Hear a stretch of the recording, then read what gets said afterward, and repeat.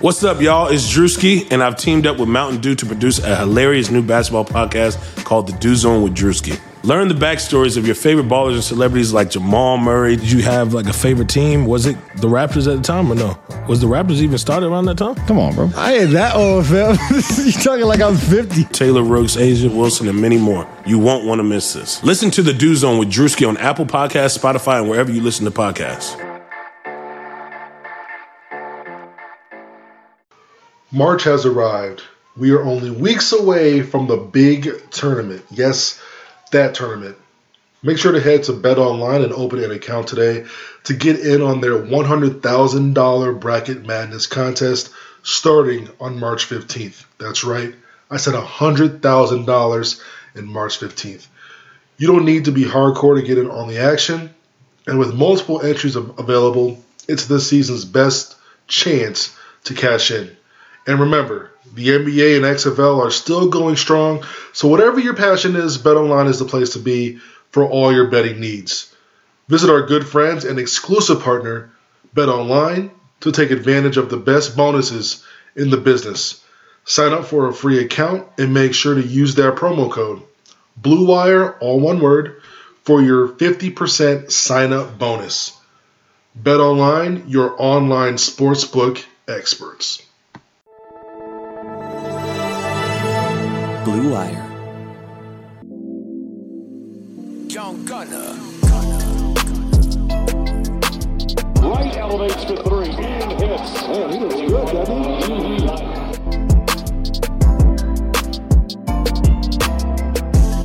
Right deep.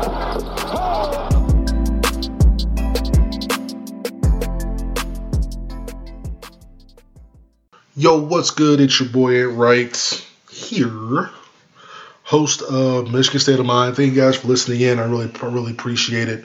There was a game. There was a game, unfortunately, for Michigan. They lose to Ohio State in Columbus. They've beaten them one time. That was back in 2014. They've beaten them one time in the last 18 years, I want to say. So was I shocked that they lost? Not really.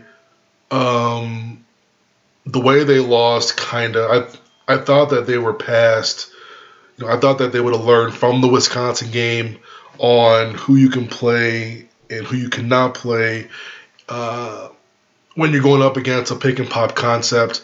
And Ohio State pretty much, Wisconsin exposed them, but Michigan didn't change much. Like the way that David was coming off screens, the way that they still had Custard in and Teskey in guarding these pick and pop guys, whether it was how they were contesting or how they were just their methodology on how they were guarding.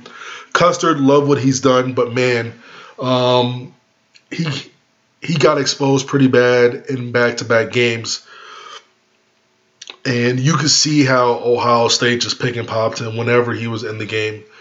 He has a really bad habit. When there's that screen, he goes to help the ball handler, but on the pass, he has a bad habit of always taking a step back and not taking a step forward when there's a pop. He has to be able to change his footwork up based off of what his man does, whether he rolls, mid rolls, or just does a straight pop.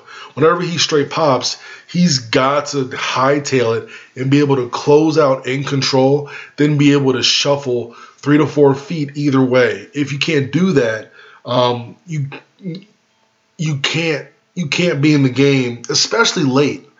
Teskey's in foul trouble. Going with Custard there in the last 4 or 5 minutes in a 2 or 3 possession game where you need stops, you could kind of tell Ohio State kind of licked their lips at that. And they're going to have to adjust to it.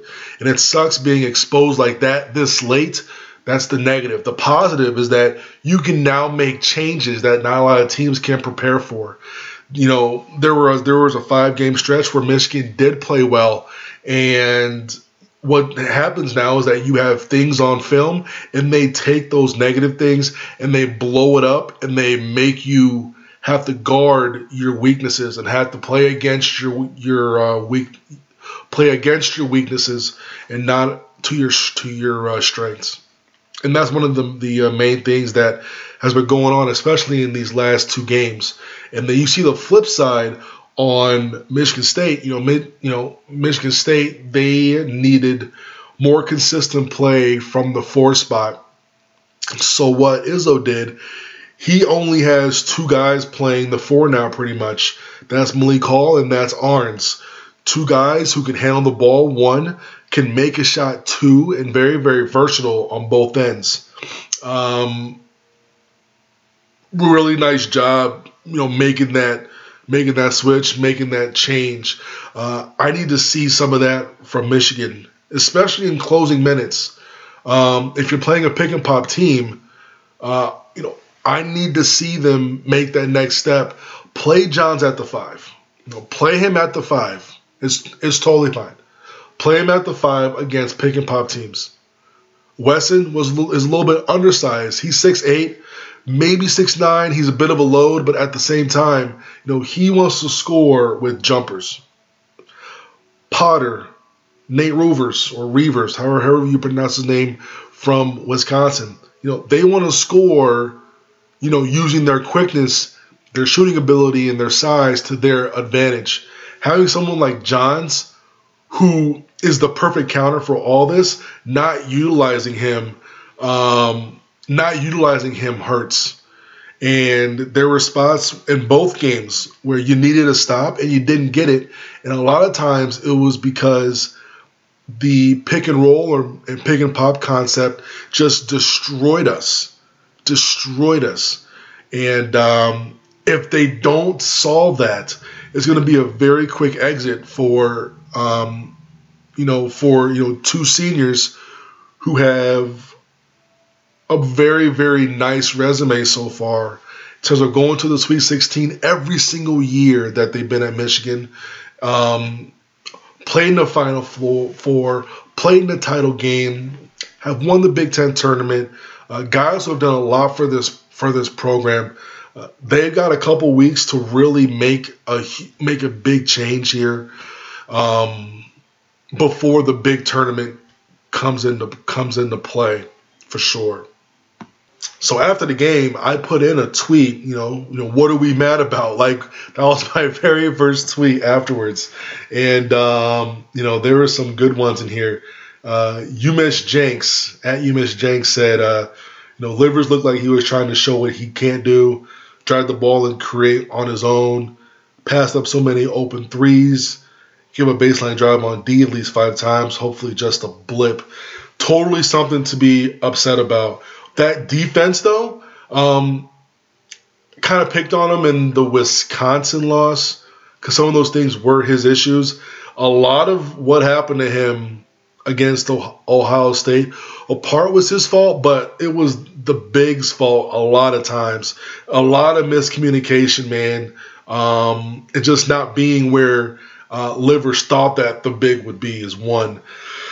In terms of trying to do what he show, I'm with you there. He looked like he was trying to show what he can't do, and that's driving, that's creating. But really, Wisconsin and Ohio State did a really nice job of going back to the formula of, yes, stop Simpson, but don't let Simpson start creating. Simpson scoring 20, 25 points and 3 assists is not even close as lethal to Simpson scoring 11 or 12 points, hitting you with 13 or 14 dimes. That's when Simpson is at his most lethal, and that's when Michigan is a very good ball club. Because if he's hitting you with 12, 13 dimes, he's hitting shooters, he's hitting guys getting leverage, he's hitting guys for dunks, things that really get your team and ball club going. You haven't really seen either one in the Wisconsin game or the Ohio State game. So 100% something legit to be upset about. Another reason why I think he should come back next year is to work on those things. I said it on stream. Livers, Brandon Johns, play one-on-one all spring, all summer, all fall. Just play one-on-one. You don't get more than 3 dribbles. you check up at the 25-foot mark, and y'all play one-on-one until you have 3 or 4 combo moves where you can get to the rack, create, and get your own shot. I wouldn't say that if they didn't have the tools to do so. They most definitely do, and they will make next year's team ridiculous if they got that done. All right, now we have Mayan Dehan. Why did Ohio State and Wisconsin all of a sudden shoot lights out for no reason against us? These are high major ball teams, high major ball clubs, high major schools with high major players. If you give these guys space and these guys are comfortable getting into the steps that they like, whether it's left-right step going to your right or right-left step going to your left, or just stop and pop, if you give them shots that they're very comfortable with, they're going to make them more times than not. And that's what's been happening for Michigan. Michigan is allowing these guys to be comfortable behind the arc. Ohio State did have some lucky banks, but they also had some very comfortable shooters other times. Our perimeter defense has to be better. That's not just on bigs, not just on wings, not just on the guards, but that's on the whole team. And what a lot of people aren't really talking about is that they're having a really big issue, especially not having a guard about 6'3" to 6'6", who can serve as the off guard. Having a much bigger defender, is something that Michigan has missed this year big time. All right, then we have Garbanzo at Garbanzo _. He was saying how it's hard to remember last time when one of our shooters got hot and went on a streak rather than the opposing team. Those bursts are crucial. 100%, my guy. That is a great observation and 100% correct. Now, a lot of that comes down to what the defense is doing with Xavier Simpson. When Xavier is getting downhill and whenever you see him making these easy layups, and you're like, wow, that was easy, that's because nobody is leaving their man to contest the layup. So it's so much harder for guys who can't create for themselves. It's so much harder for those guys to go off if they don't have the ball, if they're not be able to make shots, if they're not finishing in transition, if they're not finishing with alley-oops or anything like that. When those bursts happen, when you're being guarded the same exact way, when you're comfortable as well too. And it seems like Michigan is more reactive and not trying to make a change earlier before they get set and before they get comfortable. I think that's the biggest thing, man. Other teams have been messing with Michigan, changing up the way that they're guarding Simpson. One minute they're hounding him, then they're not helping. The next minute they all crash, but they always rotate over to where he seems to pass it more. Simpson loves to pass it to those corners and top of the key. So a lot of times you see the opposite teams, if they do crash on him, they're covering those certain zones because that's where they know where he loves to pass it to. So it's not all on Michigan. A lot of it is because these other teams are changing the way that they're guarding Xavier, because he's the only one who can continuously create for himself.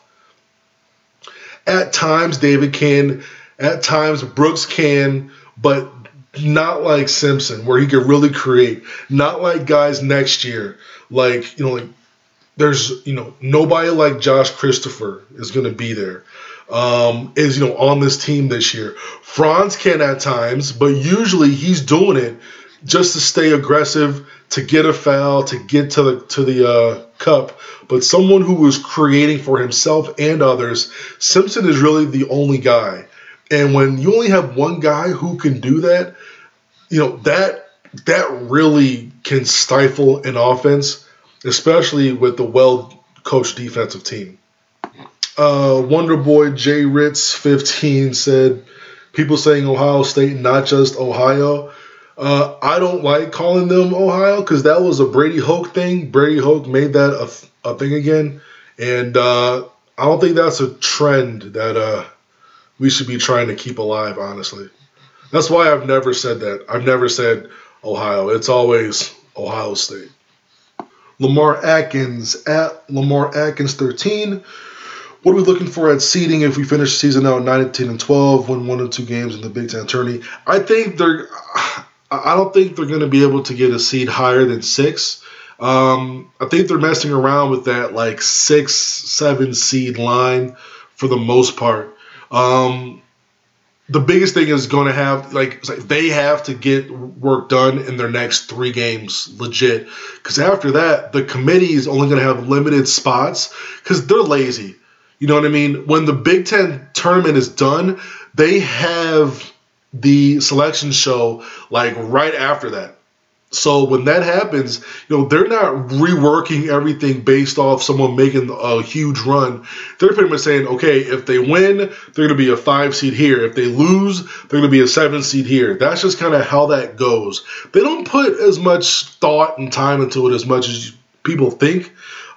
They just rank teams like 1 through like 30 something. They go, okay, this is what's going to happen here. And then this conference is going to be in this seed. This conference is going to be in this seed, talking about the 1-bid leagues.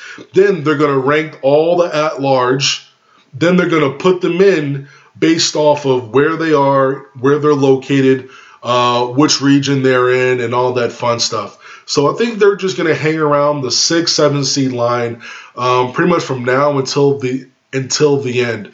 Losing to these teams back to back isn't a huge loss because they're both top 20 NET, so it's not huge. At the same time, I do not think that they're going to be in seeds higher than Wisconsin and Ohio State, and I think those 2 teams are going to be around the 5 seed.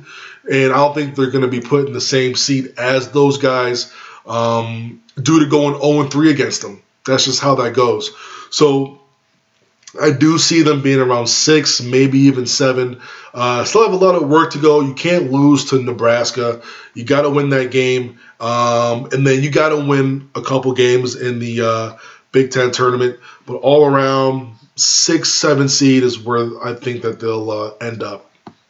All right, we have Dead Eric Best. Do you feel Austin Davis's emergence has caused Teske to regress from a mental standpoint? Also, bone-in or boneless wings? Bone-in, 100%. Traditional bone-in with ranch. Give it to me. Give me all of them. I do like barbecue boneless, but when it comes to bone-in, traditional, oven roasted, all day, every day.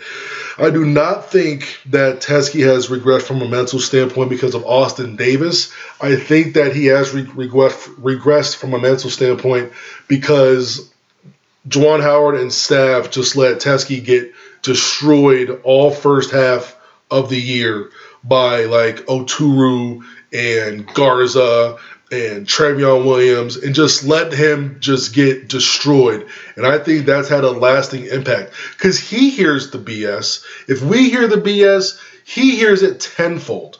And if he's watching film, he sees these things and he knows that when he is in the game, teams are going to try to attack him on the block every single game. And that's got to hurt.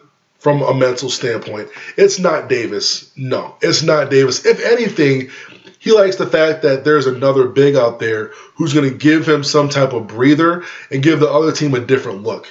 But I think it's the fact that he was just pretty much destroyed game in and game out because we totally just didn't. What's the word? We completely ignored the fact that we needed to change up post defense, change up post team defense, and we just said, you know what? He's just going to go one-on-one and do his thing, which, it sucks. It sucks for him, but I believe that's pretty much what happened with Teske mentally. Tyler Glenn, T. Glenn 15. Why in the last 2 games have we been able to climb out of a hole, get even, then proceed to let opponent expand back to 7+ in a minute of game time? That is a really good question. What happens is when we come back, usually the other team calls a timeout. They make adjustments. It feels like Michigan just keeps on doing what it's doing, not adjusting to what the other team may adjust to. That goes back to the whole reactive thing. Michigan needs to be more proactive in what they're doing. Make some gamble adjustments when the other team is on their heels. Sometimes doing too much of the same thing. Now they're used to it. Now they can adjust to it. Then you react, but it's too late because now they're +5, +6, +7 in that short time frame where they've adjusted, and Michigan has not. Jordan Poolers asks, Livers comes back and Christopher comes. How good could this team be? They could be scary good if they're on the same page chemistry-wise, and if they have they have really talented guys in role. What's so funny? What's so? I've had my son this entire pod. And this is the first time that he's made noises. He's been just chilling. Now he's laughing. I don't know why. You think that's funny? But they could be scary good. If everyone's on the same page, nobody has a hidden agenda, they could be legit. And this is from somebody who doesn't talk about deep runs when it comes to the NCAA tournament, because you need to see matchups and all that. They could very well be one of those teams where it doesn't matter who you're matched up with, because you're going to be so good in so many different positions. You can win in so many different ways. It doesn't matter who you're going up against. I'm talking about Villanova from a couple of years ago. Some of those UNC teams from before. One of those Duke teams. Just teams that have talent. Teams that have chemistry, teams that have, leadership, old and young, those are the teams who make it. Those are the teams who go to a Final Four and come out with a national title. That's going to be a scary good team. It all comes down to, are they playing well at the right time?